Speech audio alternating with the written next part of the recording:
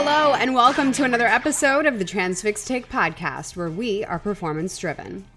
It's the week of June 28th, and we are bringing you news, insights, and trends for shippers and carriers from our market expert, Justin Mays. Mays, it is always great to be with you. How's it going? Hey, Jenny, it's great to be back with you again this week as well to talk more about freight, especially as we head into the end of Q2 and into the 4th of July holiday weekend. That's right, and that's arguably one of the last times that we have to see if the market is going to flip and for how long. But that said, it hasn't really been that much of a summer, Mays. I think it's torrential downpours all across the East Coast. That's right, Jenny. This week across the East Coast, we're experiencing a lot of major storms, which is definitely causing some chaotic traveling for people flying via airplane. But overall, the freight market for the truckload sector is not seeing much pain points on the East Coast, but the same cannot be said for the West Coast.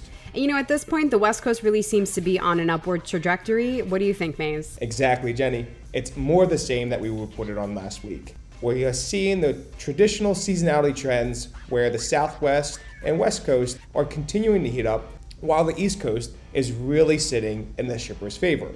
But as you mentioned, that will change in the coming days as we head into the 4th of July weekend. Which to me always signals that the spot market is going to start swinging and tender rejections are going to start going up. What say you? That's right, Jenny. We're already starting to see more spot market activity. The dry van tender rejection is sitting right at 3.7% as we drive into this week. And that is continuing to see slow increases week over week, but still very low compared to what we drove throughout the pandemic. But if we go and we jump over to the reefer side, reefer tender rejections are sitting over 5%, but more notably, tender rejections in the Southwest and West are as high as 10%. Wow, that is quite a large percentage. And this just really showcases the seasonality impact that we are starting to see come alive again after the roller coaster ride of the freight markets throughout the pandemic. Yeah, Mays, produce season is definitely a trending topic in the supply chain right now. We just had a conversation with JOC's Kathy Robertson about produce season, and I think we had a breakthrough about what it could look like in the future, so listen up there. But you know what it's time for? The regional breakdown. Why don't we get started with where it's heating up most? The West Coast. Out in the West Coast, we're still seeing pressure. Rates are still increasing in aggregate, but not as much as they were prior to this week. Now, Southern California and Arizona are definitely continuing to move in the carrier's favor, but shippers can find some relief on freight that is staying local or short haul. But if it's going out past 250 miles, you're likely going to continue to experience the same pressure you witnessed the last week. And who can blame carriers if rates are that high on the West Coast? Now, let's move over to the South. What's happening there? It's a mix of two stories. Yes, we're seeing tightness along the border in markets like El Paso and McAllen, but some of the larger markets by volume, like Houston, are actually still seeing some relief. And more specifically, freight that is staying local in between the Texas triangle of Austin, Dallas, and Houston, we're seeing relief for shippers. Yeah, Mays, navigating those border markets are certainly going to be interesting to watch, especially as we jump through July 4th weekend. But why don't we talk about what's happening over on the Northeast? Now, weather is not so great this week, but the freight markets are still very soft and not seeing any impact.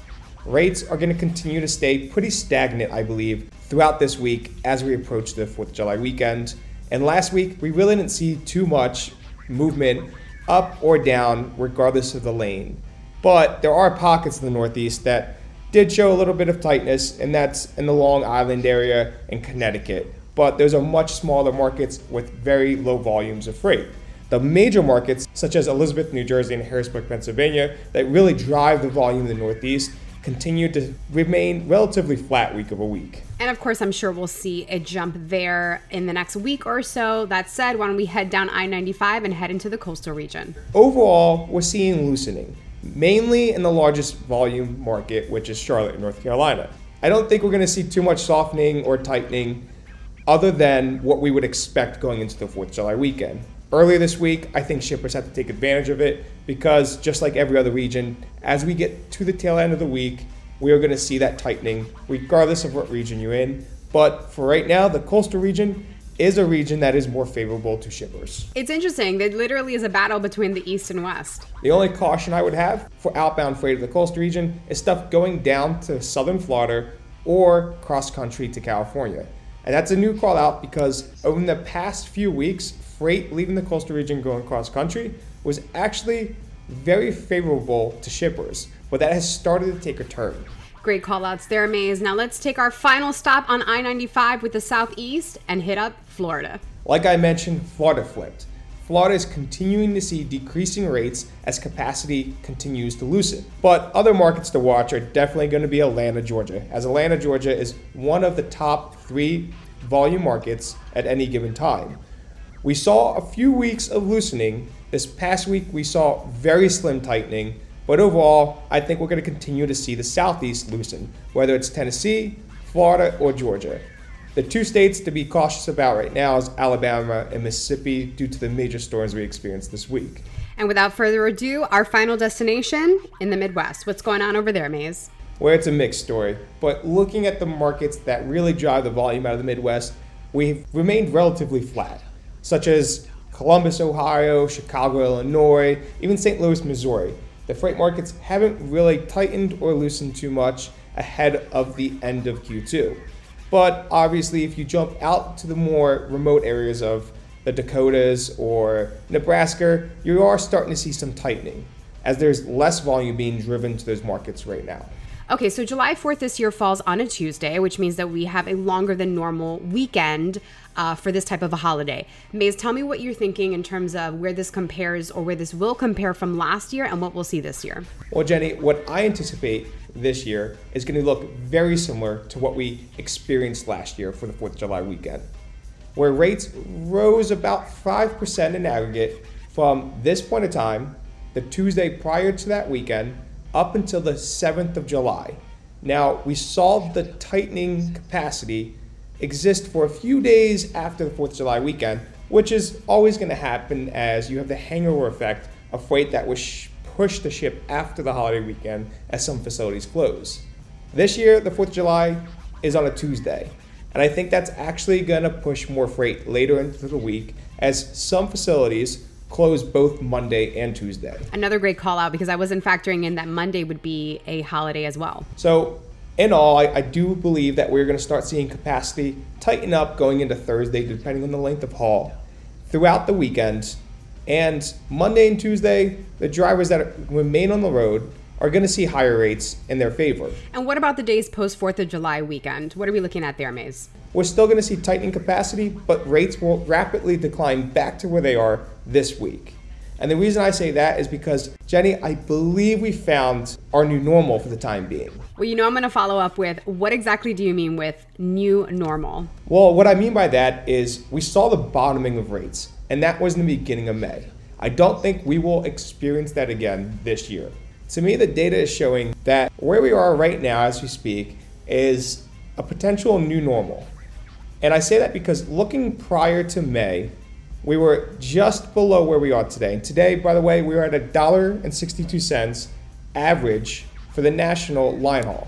We saw a dip in the beginning of May, then expanding rapidly upward due to the DOT week and Memorial Day weekend. And unlike last year, we didn't go down to the lows we saw prior to Memorial Day weekend. And that's why I believe that this is that new normal for the time being. I do believe we are going to be seeing some increases that we would normally see for the 4th of July weekend, but then after that, we're going to see those decrease within the first 10 days after the holiday, back down to where we are currently right now. Thankfully for drivers, I don't think we'll ever reach that low we saw in the beginning of May. Now, Maze, I gotta say, that is a big bet that I would normally make you bet the house on, but given the state of the industry, I'm gonna let you slide for a little bit and just hold Paul to that. That said, I know that July 4th is going to be one of the last big market shifts that we could potentially have given, anything happens weather-wise until Labor Day. So it looks like the market is going to continue to stay soft until then and really be more in favor of the shippers.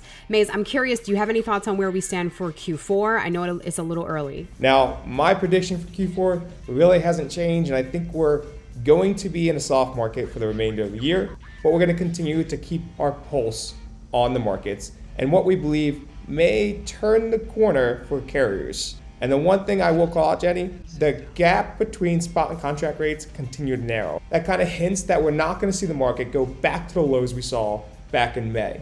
And that's why I double down that where we are right now is most likely going to be that stagnant normal for the time being. Well, we will definitely check back and see where you stand a little closer to Q4. Well, Jenny, I hope you and everyone else out there has a great 4th of July weekend and really gets to enjoy it.